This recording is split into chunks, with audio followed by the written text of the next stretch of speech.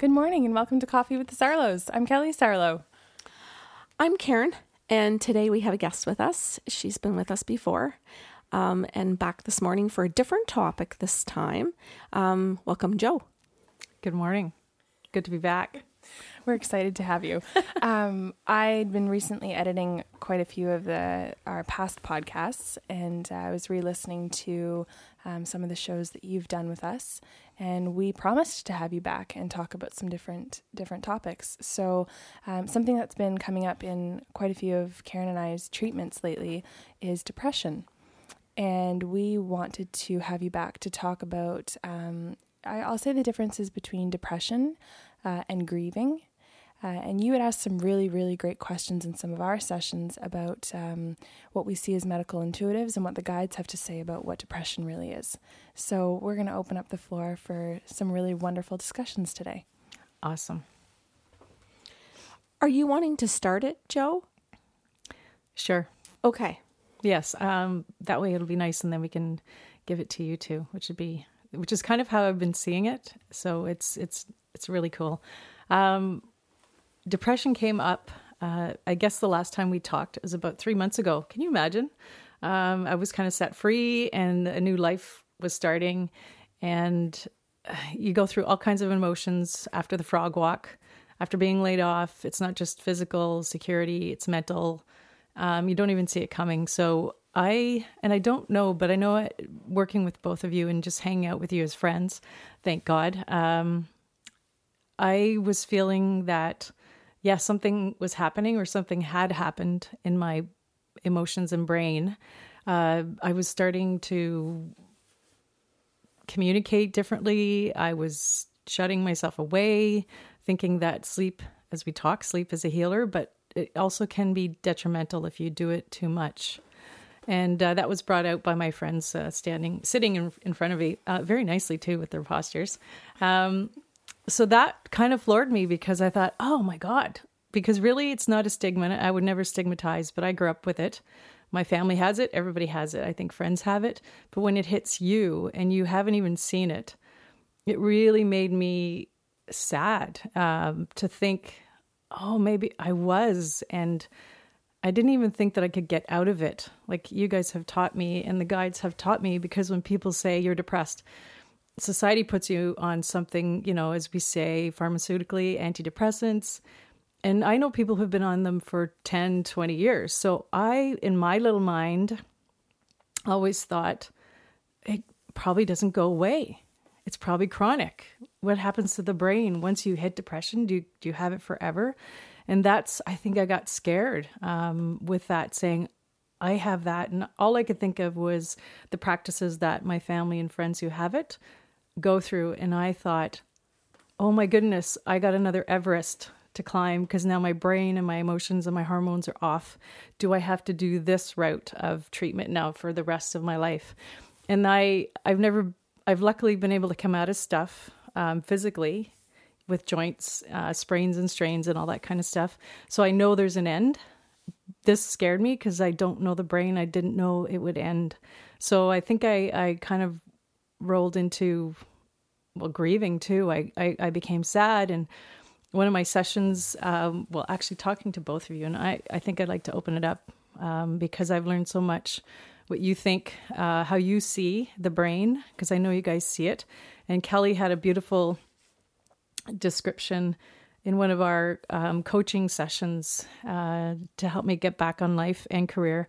And I remember you describing how the dendrites in the synapses, how they would work with depression, what happens, because I like to see physically, okay, what's the brain doing?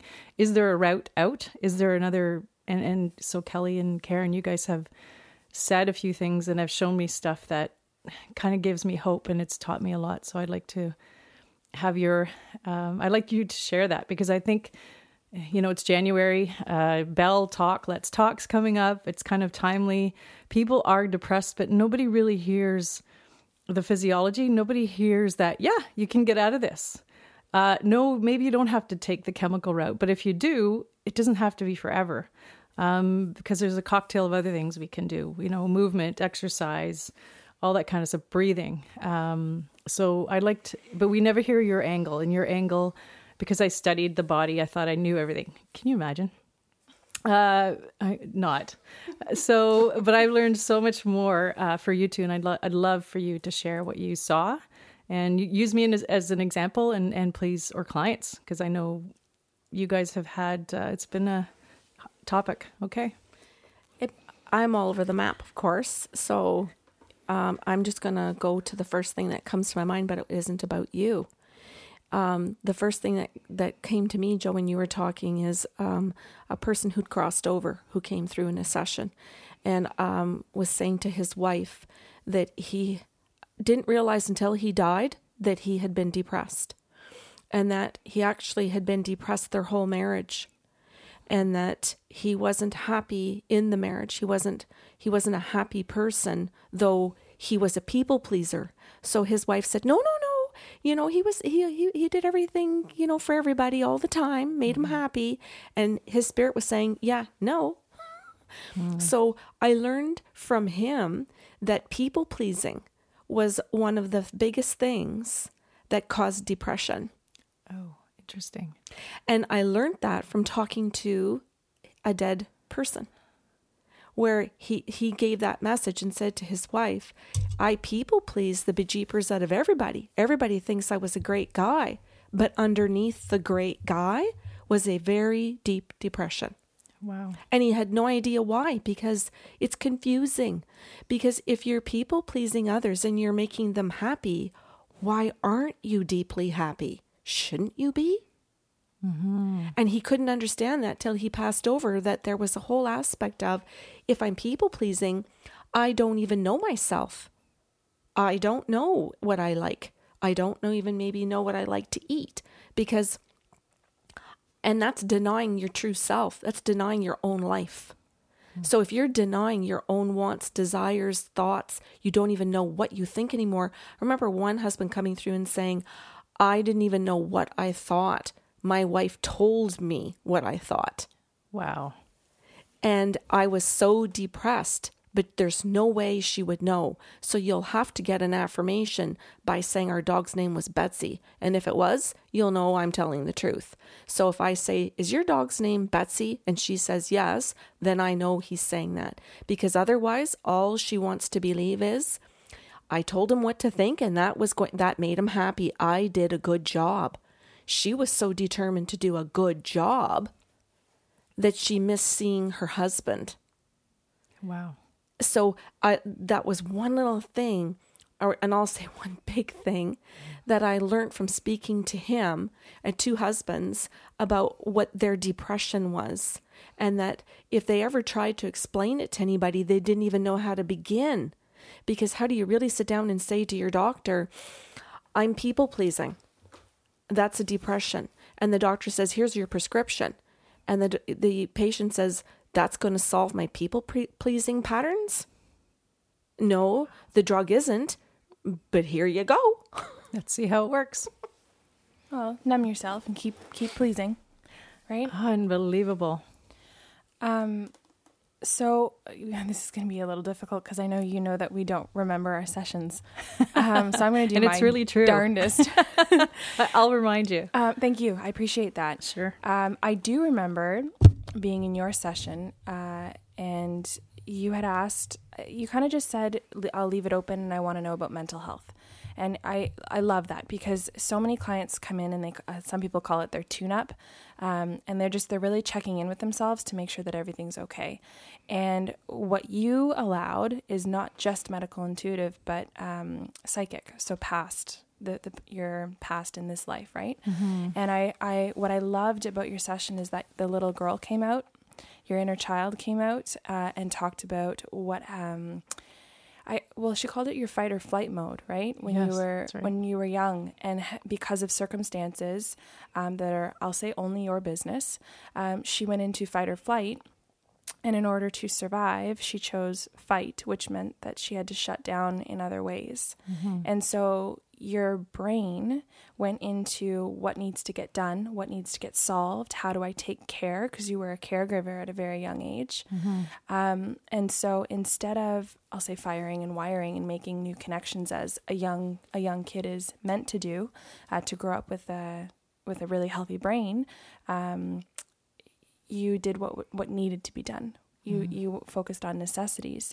And so certain patterns didn't connect, or certain circuits didn't complete themselves. And I know how tremendously hard you work as an adult to make sure that you are firing and wiring and making new connections. But it was really neat to hear from your inner child and say, this is where things shut down. Yeah, that blew my mind, because it does go deep, and the brain is developing, and children, you look at children, then their little brains are they're sponge, but when we don't know even how to deal with emotions at certain ages, that's amazing how my brain did what it could, right? Fight or flight. Yeah, and I think it's really neat because when you are constantly needing to assess what is necessary, because that's what you were doing in a fight mode in order to survive, we don't get to, I'll say, quote unquote, think outside the box, right? So we don't get to extend ourselves into imagination, or we don't get to extend ourselves into the things that really grow us and create more curiosity, or more of what makes us thrive, right? Tools. Right. Okay. So Karen said tools, and yes, that'd be a good way to put it. Yeah. I don't know. I just found it remarkable being inside your brain that day. You two are going back and forth about your session, which is perfect. Am I allowed to keep throwing in little things like about other people and stuff? Yes, absolutely. Okay. So I had a client again, just in the last 48 hours, and it was long distance over the telephone. And she said, she was bawling, and she said, I'm depressed. I don't know how to get up in the morning. It was really, really bad. She can't sleep at night. She said she'd been up for 2 weeks and hasn't barely slept. And she gave permission.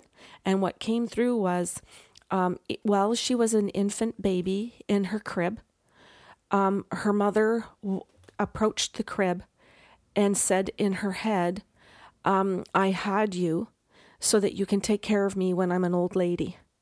Oh my goodness. And so she was raising this daughter so that there would be someone to take care of her. She needed someone to love. And she was married. The mom and dad are in the same home.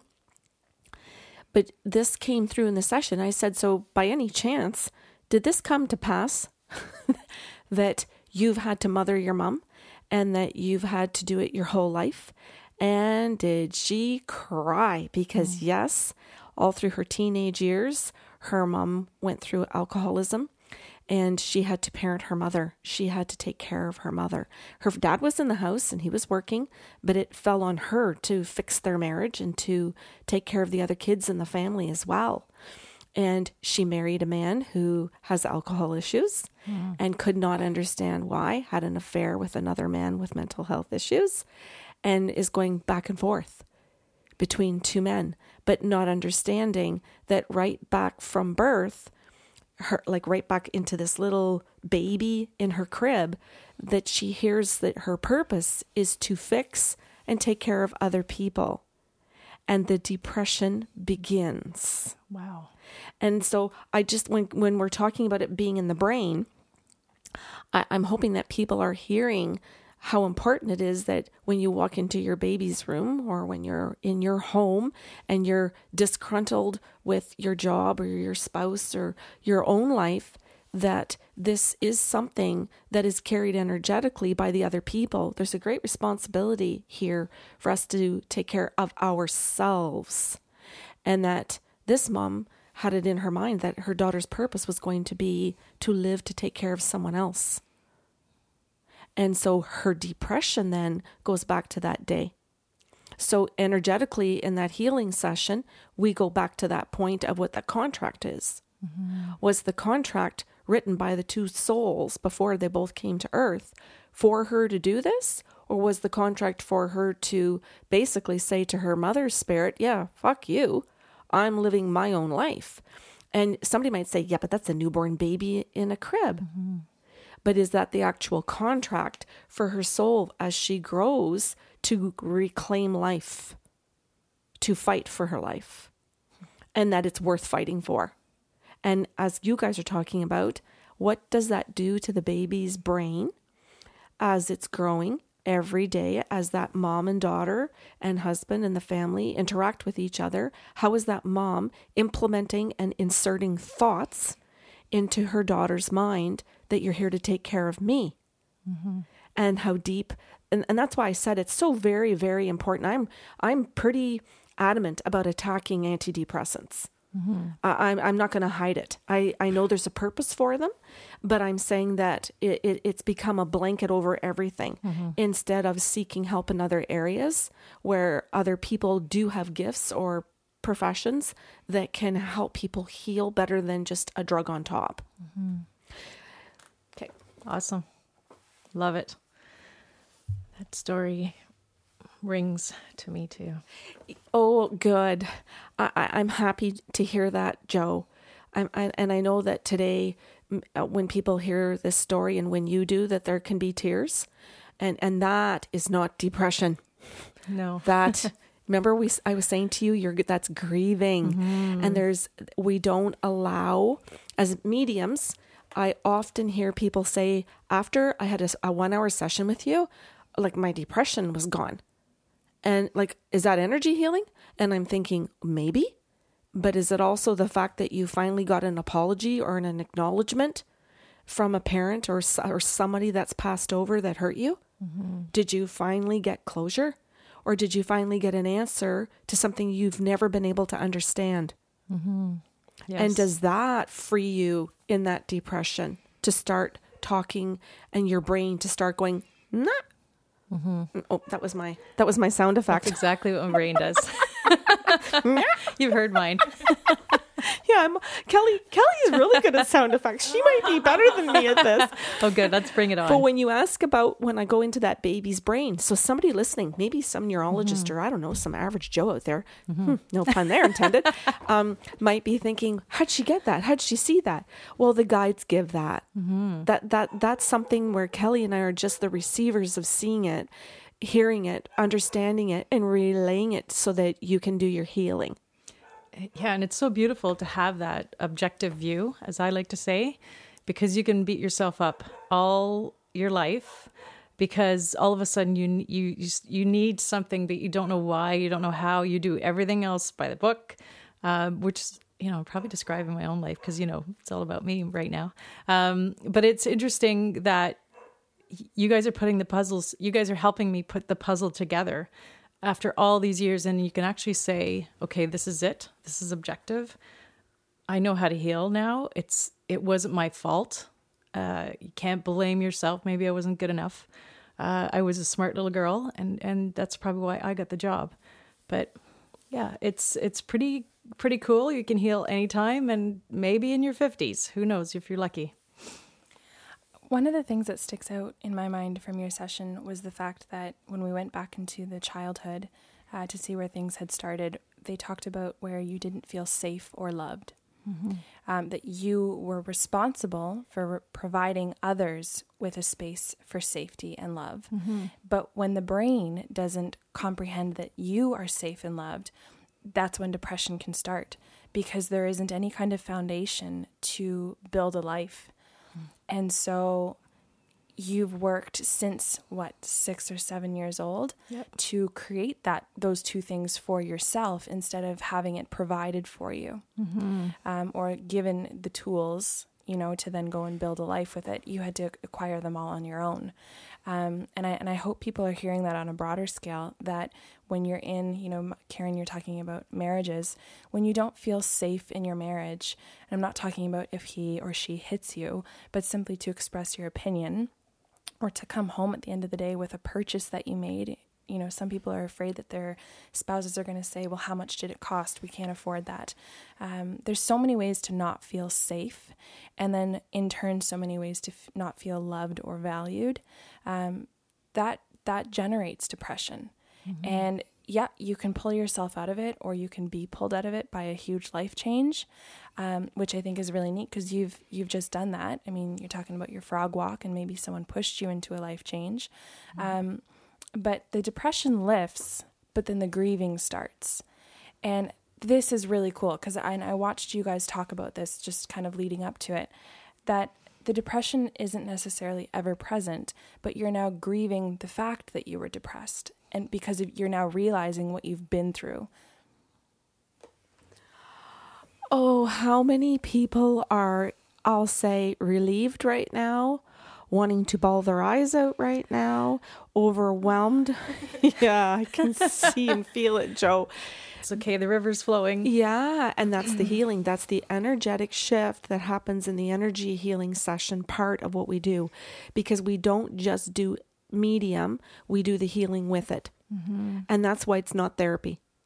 There's such that, and I'm always trying to like separate the difference, because there's such a purpose for the therapy too. But there's something that Kelly and I can do because of the combination of gifts that we have and how we can put that together.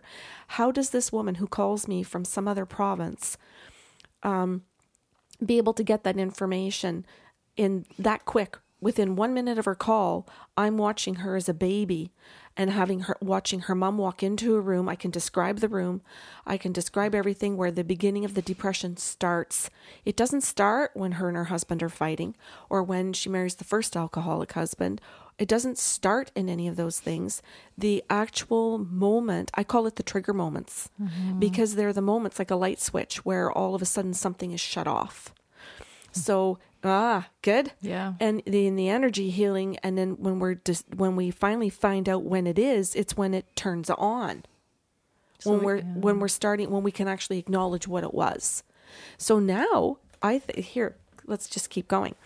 So now, as you're moving along in life and you go to take care of yourself, Joe, you go to say, nope, I don't want to go out for dinner with you. Nope. This isn't the group of friends I want to be around anymore. Nope. I want to say no to something. You're made to feel guilty. You're made to feel ashamed for your no, because right from birth, that mom is conditioning you never to say no because she wants you to say yes to her. Yeah. And now it's not just with her. That's a pattern in the brain. Those are the beliefs, and those are right down scientifically, right down into all of those little energetic emotions that get attached to thoughts. It's so deep. I get so excited talking about the brain. I know. Kelly's, can you see mine right compose now? myself. Okay, so again, I keep saying the part that I loved out of your session. Apparently I love the whole thing. Okay. Oh my God. Mike's smacking me in the face here. She's giving you better posture. Thank you. What I loved about watching the brain in all of this, because all of this has been a really nice segue, is how with different emotions we short circuit. So you had talked about that your communication had changed since your life change happened and everything. And I know you've been working on that as well. When we feel deep anger or deep sadness, a lot of us don't complete our own thoughts in the brain itself. And then we stop verbally communicating as well. So we stop and start sentences without really finishing them. And we think we're doing a good job of communicating because that's as far as the brain went. Not realizing that the person in front of us is kind of waiting for the rest of the sentence to be explained. Just watching how, I don't know, this is going to sound weird, but I should drop the word weird. Sorry. Watching the electricity. So watching the neurons fire, I see it in like a neon green in the brain, and I can see where one thought begins and where it's trying to get to, and when it misses. So when the firing stops, right? And what's really neat is that people who stay in depression long enough, when they short circuit all of their thoughts continuously, gray matter develops. Oh. And the brain starts shutting down. You're nodding yes, so this feels good. Oh, I see it the same way, but I'm going to add to that, or maybe you will be too. Okay. Love it. Yeah. So to watch how the brain, because we as humans, I think we use the term shut down, or maybe just in the English language, but I don't think we actually know what that means, right? We get all these terms about how the body shuts down, but we don't necessarily know how that actually affects us. And so when gray matter develops in the brain, we stop using that part of our brain, and like a muscle that atrophies, it no longer works. It's no longer of use to us. And so there is a huge, huge amount of work that needs to be done to reconstruct the brain, which, people refer to children as being resilient, and yeah, to a certain degree, but when you've done that to over a lifetime, that's infinitely more work to strip away that gray matter and really repair the brain. Wow. I don't believe children are all that resilient. So I'm just going to put that out there. Karen Sarlo said children are not resilient. They might be to some degree as far as doctors are concerned in science, but as far as what I get in energy healing, that's when a lot of destruction occurs in the brain, emotionally. And then from the emotions, if you want to call it almost like a sheath around the actual thought, it deteriorates the thought. So that's the nerve, or whatever you want to call that, because I'm not science. Well, I am science, but I mean, I don't see it in the way a scientist does. I get it the way Karen and Kelly do, apparently. But I also see it where it looks like a tree. So if you look, Kelly calls it a brain tree. I just saw her brain tree. Yeah, we've got a brain tree in North Bay out in the woods, and Kelly just loves it. But it's like a tree. And if people can see the branches, and say the tree is a beautiful lime green, because I get it exactly like Kelly in that lime green color. And where the thought and where the emotion are damaged, it's like if you take a match and you've burned the ends of the branches. So to me, they're all black. And Kelly refers to that as that gray area. If it's gray, then it means for me that I know that was done way back in childhood. If it's black, then I know that it's more recent burnings. So that to me is a current relationship. So the black stuff means that it's dead, but somebody is burning it now. So that would be the current relationships they're in. So it could be jobs, yeah. Nice. So it could be your job. Wow. It could be your marriage. It could be a girlfriend. I just throw different relationships out there interfacing constantly. I know people might think I pick on marriages, but that's not the point. It's whoever's around you in your life. So I see them as black and they're dead, and I can see to what degree they're burnt sometimes. And I can also watch to see how they relate to other ones on other branches. Wow. So then I can go and look at a branch that's career related, but then I can see another branch that says best friend on it. Then I can see another branch that says neighbor, and I can see another branch that says son. And so I can literally look at the client and go, well, hold up here. We have a pattern. And I'm looking at the following and jot it down on a piece of paper. You're actually doing these behaviors with these following people, so that when they go home, they've got some homework. This is where they can step off to therapy if they choose, and be able to say to a therapist, I need to talk about these relationships and how these are related. And as they go through that, or talking to Kelly and I, or whoever their people are in their world, and here's the thing that's beautiful about it, the green stuff gets to come back, because you can recreate. This is where when somebody says, that's when it's resilient. Yes, but there is no freaking resilience for kids if they're never given the tools. That's why I said there's no such thing as a resilient kid. No. There is not. That's a bullshit statement. If they don't get the tools to do something different and have different experiences, resilience is gone. Wow.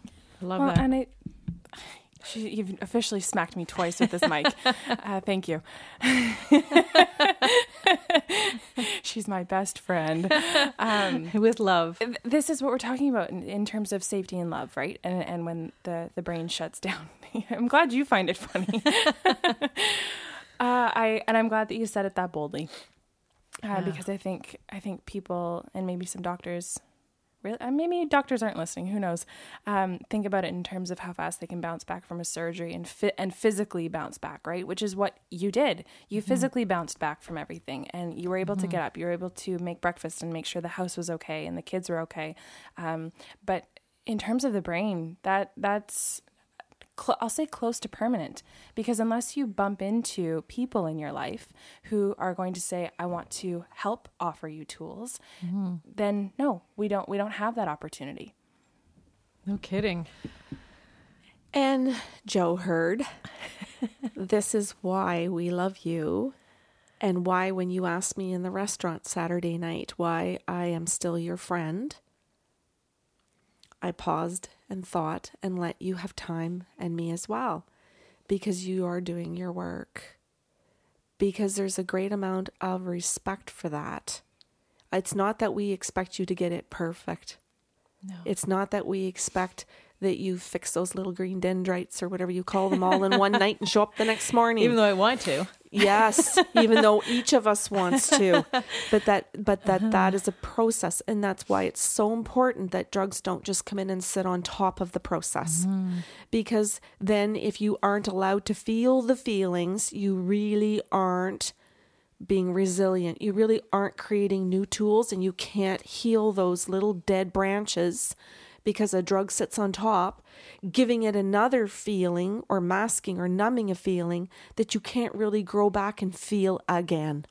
Even though for some people to feel happiness, somebody might say, I can't, since my wife died, I can't feel happy. I can't, I don't even want to. But the process goes slow enough and in little bits of increments that the brain can actually give them little moments where they can cope with the feeling of being happy again. They just don't know they can. So they need to be told that you actually can do that. I know one listener, and she's repeating, you can't heal it until you feel it. And it was something that came out in her session, because there had been several accounts of abuse on a physical level. And, she's someone who's sitting there going, I want to heal it right away, right? Of course, you want to be over it. Everyone tells you to get over it. And it's never something that you get over when you've been abused or your safety and your love has been taken away from you, right? And again, that goes back to not just physical, but until you allow time to actually feel it, there is no healing. Because there is no awareness. You have to actually be aware of what it is you're feeling in order to know what tools you need to move forward. Yes, I love that. And you guys have been awesome to teach me gently and slowly. And I know sometimes it didn't always reach me. And I know sometimes I would look back and I would say, oh, that's what that meant. Because I think you've taught me it's process. It's not an event. It's not like, all right, Friday night, Joe's going to do her work. She'll be back Saturday. And you know what? A few times I thought that's the way it was, because that's the way my brain and I have done it. I'm so glad you said that. I want to quote you. What? It's not an event. It's a process. It's a process, not an event. And I've been telling myself that. And every time I see you guys, I think, oh my goodness, I hope I've done enough work, because you guys are so beautiful to know and to see and to coach me and to give me space and just look at me. But it's so foreign. It blows me away. It actually scares me when you stop and just look and listen and you think, no, go ahead, Joe. And then I know my dendrites are firing, probably going in every direction but the one it's supposed to, because of the gray matter blockage, just like a roadblock, I think. So then I learned to just process it and be quiet, and it's safe and it's with love when you guys do it. But it's been really interesting to see that, how foreign it could be and scary, but it's not. It's just like I'm learning a new language. It's like I'm learning Greek, and it's, you guys would say to me, Joe, I'm just taking a minute now and thinking about it. And then, it's something hits my brain that's not normal, but then it's the more you guys are doing it and the more I'm sitting with you. And I think I ran away for a while and I didn't come around because I didn't know what to do, because it was so, it wasn't normal for my brain, my little Joe brain. And it's been wonderful and hell, breaking the bridge, breaking that broken road and trying to rebuild it. And I'm starting to see it's awesome. And, I have at least 30 or 40 more years to live. So, yeah. I'm really glad that you said that it's awesome and horrible, or all at the same time, because that is part of the healing process, is that you feel two emotions that conflict. And that is one of the most beautiful things that we get to see and feel. So I want to move on to, is that okay? Please. I want you to hear this. I'm hoping everybody hears this. Kelly and I are empaths. You don't feel it alone. Kelly and I feel it with you. We don't just say, oh, I saw some green dendrites in the black branches, and we translated that to mean that you have a malfunctioning brain. I don't talk like that. I love her new voice. You know, like, well, really, I'm just saying, like, that yeah. it's not all, it's Yes. not all just that we're No. outside of this experience saying, oh, we've observed this in a lab, and here you go. No, We I see feel that. it. It's so different. The experience to go through this with Kelly and I is so different because we actually feel everything as empaths. So if you're sitting there and you're feeling depression, and we did a show about this where I woke up one morning, I wanted to kill myself. There were 3 ways I had planned to kill myself before I got out of bed. And it was my first client calling from Australia. And the way she wanted to kill herself, the 3 ways I described to her were accurate. I felt her deep depression. I couldn't move in my bed. I could not breathe. I remember when I got up and walked past Kelly in the hallway, and she said, "How was your night?" I went, "I want to kill myself." And she went, "What? Hold up. Debrief time." And I went, "Yeah, I want to slit my wrist, take drugs, and drive the car off a bridge into the ocean." And she went, "Well, that wouldn't be your shit because we don't have an ocean." Thanks, Cal. Thanks, Cal. Glad that's what grabbed you. I'm so glad you two debrief. I typically like to just get to the point. Yeah, I love that about you too. And people are hearing what it's like before we get to this show in the morning and have coffee. Oh, We put in a whole day first. yes. I'd like to talk about a client that I recently just had, just along the lines of being an empath and feeling depression. Wonderful client. She returns quite often. She's one of the ones who just kind of wants a tune-up every 6 months. Asks really intelligent questions. She came in and she asked, first of all, if she asked about another person, was there a line of integrity that I had to be careful of? And I said, absolutely, thank you for asking me that. Because she wanted to ask questions about her cousin, who's still here as a human. And I said, I'll check in with your cousin, see if I'm allowed to give you information, and then you can ask whatever questions you want. So again, like already mindful of huge amounts of respect, And she said, I want to know if my uncle has messages for my cousin. So this would be a father and a daughter, right? And so he started talking about the dad being the one who passed, talking about what his daughter was going through in grieving his passing. And what my client's question is how do I help my cousin? She wanted to know what the messages were from the father so that she could know how to help her cousin. Not to get in the way, not to interfere, but just to simply help her move forward. And so in that process, being an empath, I literally felt the flush of anxiety from the chest up to the head head swooshing when you feel your own heartbeat in your ears, the sickness, the weakness in the knees where you literally can't hold yourself up, because she's grieving her dad, the loss of her dad so deeply. And my client in that moment started opening up her gifts. And as I was describing everything, she's like, I'm feeling all of this too. And I said, that's what your cousin goes through each time she thinks about her dad. And she just wept for her.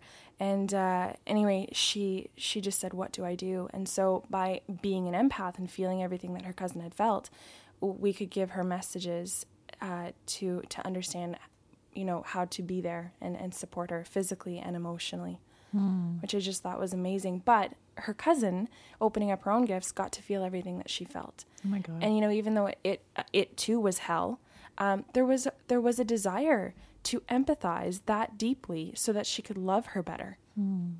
That's beautiful. Yeah, remarkable. Yeah. Like you too. I love that. I love that story because a lot of people are afraid of feeling something, and yet they say they love somebody. And this woman is actually loving somebody. And there's such a difference between saying that you love someone and actually doing it. And that when you actually love somebody, that it's not all easy, or that it's all, I'll say, positive. And there's so much stuff out there right now about that you have to just find the good in everything. Well, that's crock bullshit. of shit. That's bullshit. such a crock of shit. Got to keep it real. Yeah. Because if you're just going to just be friends, or be married to somebody or work with somebody and you just want all the positive, you might miss out on lessons. You might miss out on grunt work. You might miss out on connections. There's and your life path.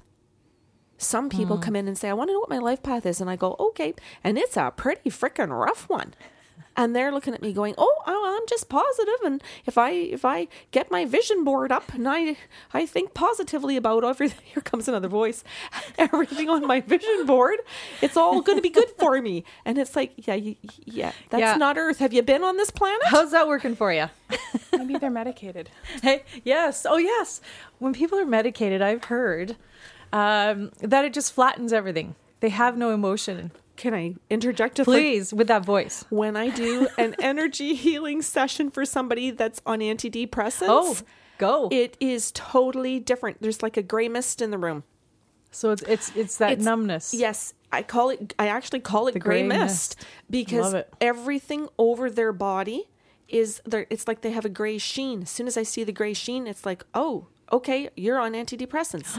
And they look at me and go, how do you know that? I love that. There's a gray mist all over your body. And it's because they can't feel anything. So imagine now, if you're a human being, you're sent to this is planet Earth, and you're not supposed to feel anything. How are you really supposed to navigate that? How do you live? That's no fun. How do you protect yourself? How do you make good, healthy decisions if you are numb? Well, yeah. It's kind of like amazing. It's kind of like having no feelings, like MS in your hands. Say you're numb and you put your hand down on a stove, but you can't feel the stove. So you burn your hand and you can't feel the burn. So you do it again. Yes. And again. And I call that getting into different jobs, different relationships, because you're numb. You can't feel. I love that. Well, there's your depression. Yeah. I had coffee. I'm so It's glad. funny because she's got louder and louder, and this is the first time she's actually done voices. I love that new voice, Kelly. Maybe we might change this to tea with the Sarlos. Decaffeinated tea with the Sarlos. Maybe warm milk with Karen. Maybe if anyone sees me in Twigs or Tim Hortons and they know me or recognize me, they can step up and say, make her coffee a decaf. Double decaf, double for Karen. Please send it. I love you. I actually do love her on caffeine. You don't give an energy healer caffeine. You don't give energy healers energy. They have it all. Oh, I love that. That's very telling. Yeah. So depression, it's interesting and fun to learn through you two, and have you guys as friends, awesome friends to work the tools with. I think I'm doubly blessed because not a lot of people know tools. So my quandary was, who do I work and go through my training with? And I don't want to teach them tools because I'm just going to be selfish and learn my own right now. And you two have really taught me gently. And I know you feel it. I see it in your eyes. As soon as my eyes fill up, theirs fill up. I try and hide it, but I'm really not good at that, which is a good thing. And it's been a really interesting road. And depression I really wanted to talk about because there's a difference between mental health and mental illness. You've taught me depression can go away. You're not broken forever. And I needed to see that because the brain is different than musculoskeletal injuries. And that scared me. But the way you've taught me and shown me my brain and the other brains, it's been awesome because then it gives you hope. And I think anybody who listens to this, anybody with depression or has had it, but no one tells you, Joe, you were depressed, or Joe, you are depressed. And I know, Karen, you've said that to me, and that was such a moment, and I've not turned back, and things have happened for good reasons, and I'm really lucky I can work at it. Can I say too, as a friend, Joe, that when I have said something like that point blank to somebody, you are depressed, that some people run from that. They drop me as a friend or as a practitioner or professional in their life. They don't come back. They leave. Really? Because they don't want to face their own depression. They would rather stay in it than have to make changes in their life. And so one of the things that depression brings about is change. Yes. And for those people that don't want to make any changes, then they stay in those relationships, jobs, whatever it is, maybe alone. Maybe they're single and their depression is part of that, but they don't make any effort to socialize after that or to figure out how to come outside of that. But one of their fears is change. Are you going on to, are you leaning in because you want to tell a story? No. We're sharing a microphone. I love that. The new mic's coming. No, what I wanted to say was you were talking about people not wanting to deal with their own stuff, and I just kind of wanted to add maybe a layer because it's not really different. I think like having come from a psychology background, we talk about making you and I statements, so that when you make a you statement, people generally take it as an attack. So if you are in an unfortunate position to have to tell someone that you love that you are depressed, instead of saying, I feel that you are depressed, it's perceived as an attack. And I think there's a perception of that friend kind of sitting on a high horse and making a judgment. Instead of that person who, Karen, where you're saying they don't want to deal with their stuff, they don't sit there and sit back and ask questions and say, what have you observed to be able to make that comment? Ask the good questions to know what the friend has seen and why they care enough to make that statement. So right? true. So instead of looking at it as an attack, because it needs to be said, sit back and ask the right questions. Mm-hmm. Can I keep going? Please. PTSD. I sang that. You are. I love her on caffeine. PTSD. Okay, PTSD. So there's another one where I got to learn from clients. When I saw the brain, when the person walks in the door or calls from a different country, you don't see them over the telephone, but the guides give the information that the person has PTSD. And then Kelly and I get to watch what occurred to create the moment where they had PTSD, where the light switch went on or off. So if they were in a war, and I will throw some different things out there because not everybody gets PTSD by being in a war environment. Some people's families are war environments, and some job situations are war environments. So we get to see where that switch turns. Some people are raped, both male and female, are raped or go through different situations where PTSD occurs, or PTSD can occur over a long period of time where they're in a relationship where the abuse is just all day, every day. And so they have a different, and I'm hearing now that they're in psychology is coming up with different classifications for PTSD. So we get to see what happens to that brain when the event or series of events repetitively occur, where the brain can't function in a healthy way, creating, I'll say, skewed emotions, because the person, as Kelly is describing, is in a fight or flight mode. And the depression comes in because I'll call it a scramble. And so we get to watch. It's beautiful. If somebody actually said to me, what does it look like? It is absolutely beautiful because it's colors, it's geometric shapes. It's absolutely stunning. It's a stunning mess, but it's still stunning because it's still a human being. And when you look at that, you get to say to their spirit, okay, what the hell kind of mess is all of this? It looks gorgeous. Oh, that's PTSD. This is what's occurred. And it's like, okay, we get to watch that and see what that's doing to the brain and what it's doing to the decision-making process. I like that you called it beautiful, and I'm going to go back to my Grey's references here, because that's the any show that I know to reference. It's real. It's real, Cal. Derek Shepherd, every time he looks at a scan and he sees tumors, he calls them beautiful, and it's life. Yeah. I think it's beautiful because it's still life, And you can look at a brain of a healthy person, whatever that means. You can look at someone with mental illness, and it's still beautiful because no matter how the neurons are firing or wiring or not firing and wiring, it's the human is still functioning in some way, right? Maybe not to capacity, but there's still function happening. And I think it's remarkable, and I'm not going to bring up resilience again because I know that's, we've kind of redefined what resilience is. But there's still some sort of function. And I think it's remarkable that some people can even put one foot in front of the other with depression or PTSD or whatever it is that they are living with and fighting through.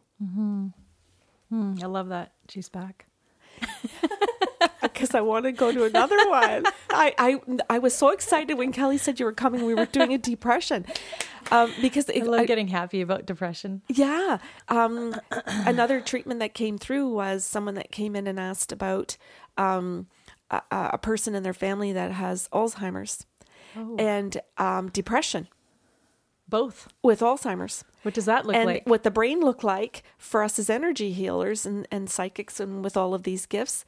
And what the depression is when you have I'll say a second event or situation that the brain is going through, and what the spirit is saying, or if they're nonverbal, is there a depression? So if somebody is a nonverbal person, maybe they're in a coma, and these were things that I just blew my mind. So doing a treatment for somebody that's in a coma, only to find out that they're not depressed at all. Yeah. They're totally enjoying their life. A young man with cerebral palsy who's paralyzed, can't move, can't speak, can't do basically anything. Everyone has to do everything for him, and that there's no depression. Wow. He has no depression. And I'll say he does on certain days with certain events and certain people's behaviors, but that his brain still functions. And somebody might think that his brain level activity isn't there because he can't communicate. And yet it's extraordinary. That's amazing. I love that. And he's discovered ways, because you think about it, if you have MS, if you have different diseases that cause depression, I'll say physiologically, but I don't really know what that means. So, you can laugh at me about that one, but just meaning that maybe biologically they have a depression, because I often hear people say, well, if you have MS, one of the side effects of it is depression. Really? So then I get to look at that as an energy healer and go, okay, but I'm seeing that this person doesn't have it. How come? I love that. Well, perhaps they're just grieving that they have an illness, and there is a difference. Thank you. But it was classified as depression. So there are drugs for it. So many labels. They classify stupid shit. And that is on Coffee with the Sarlos. Wow. No, I'm saying that you can quote us. Oh, okay. It makes so much better sense. Is that a sentence? That makes way more. When I heard that from you, there's a difference between grieving and depression. Because I turned into grieving and I thought, am I depressed? And you said, no. I remember that day you just said, there's a difference, Joe. Grieving and depression. You're grieving. And that to me was so, it just helped me move forward even more. And I think everybody needs to hear that, because that's moving me forward. But nobody ever tells you that. I think another thing, it's just the way that we talk about mental health or mental illness. That's number 3, Karen. Fuck. You hit me again. The tubes are getting caught. Yes. Sorry. It's okay. We're a little discombobulated. It's the way that we talk about mental health, right? And we talked about this previously a couple weeks back. Screw off. Don't touch the mic.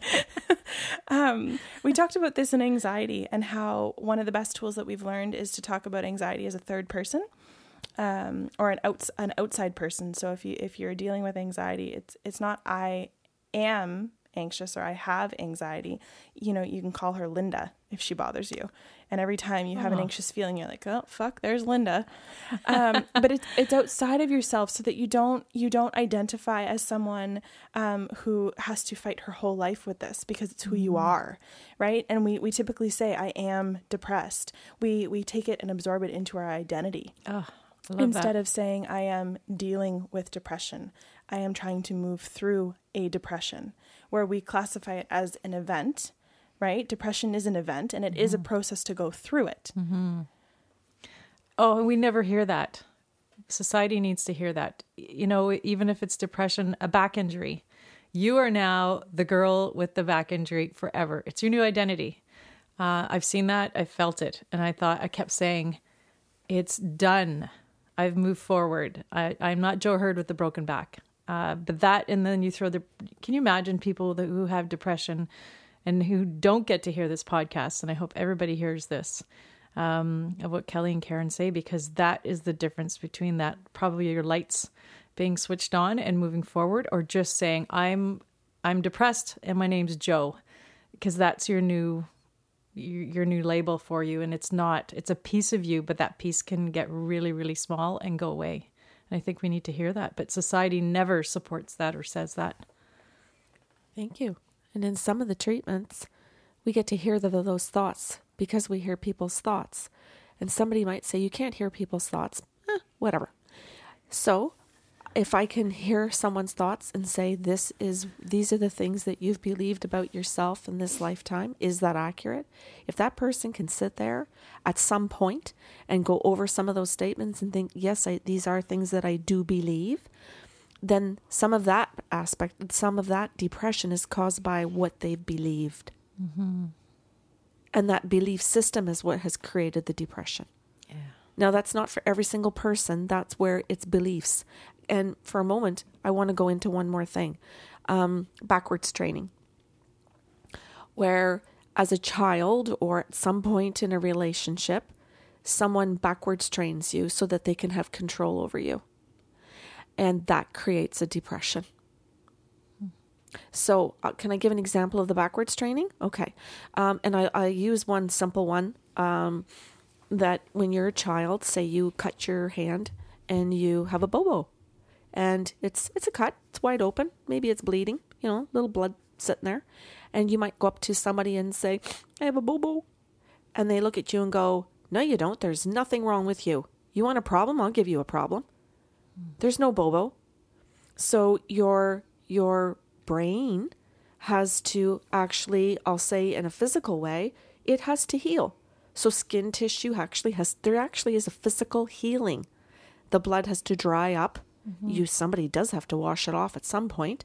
That little cut, actually, the skin cells have to go back together and do their job. So your body and your brain have to say, yeah, there's a problem here. But there's got to be another part that all of a sudden has to create itself to disassociate and say there is no problem. So, and when that's where Kelly's saying, you might call that, what did you call it? Abby? I call it Abby. What did you say? Vicky. So Vicky has to say there's nothing wrong with me. But the brain says, yes, there is, because the brain actually has to get the healing done. So and that's where depression originates, right there. Because there has to be a denial in order to go forward. And that's where I love our gifts, because we get to watch those moments and say to somebody, hey, your backwards training began when this person, you had a dad that did this. Whenever you had a problem, he would deny that you had the problem. Mm-hmm. He would say, I never said that. Or you didn't tell me that. Mm-hmm. I remember things like that I would say, hey, do you want to go to such and such for supper tonight? And the person would say to me, I don't know. No, I don't think so. And then later they would be in the car waiting to go. And I would look and go, what the hell are they doing in the car? Mm-hmm. And the person would say to me, oh, you said we're going out for dinner. And I'd say, yeah, you said no. No, I didn't. That's backwards training. Wow. So in those moments when you get backwards trained over and over again, and you're always second guessing yourself, that's when you have to disassociate and create depression. Wow. Love it. Okay, Cal. I was just going to ask if there's anywhere else we'd like to go today, or if we want to call it a day and open up the floor to questions. That's a great idea. Yeah? Mm-hmm. Sure. Okay. Joe, thank you. It was a pleasure having you back. Thank you. I revved myself up. Loved it. Karen's going to have to do one on her own. I did, because I'm so love it. I am so in love, I'll say, with the human spirit.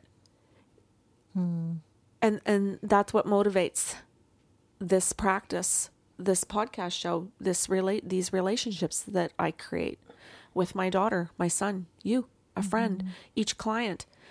That soul that says these are the moments and these are the things that happened are what drive me every day. Because if I actually look at human behavior, there's not much driving me there.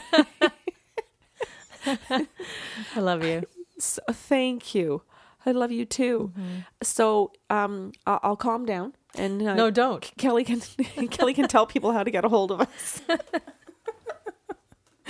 I have FOMO. I want to say that I love you guys too. Oh, good. I love you too, Cal. Okay, well, I'll say thank you to everyone who is listening today.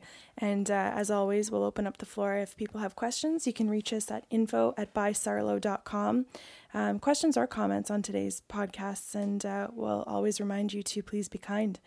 And we're happy to take your suggestions and build more podcasts from it. Have a wonderful day, and we'll see you guys next week.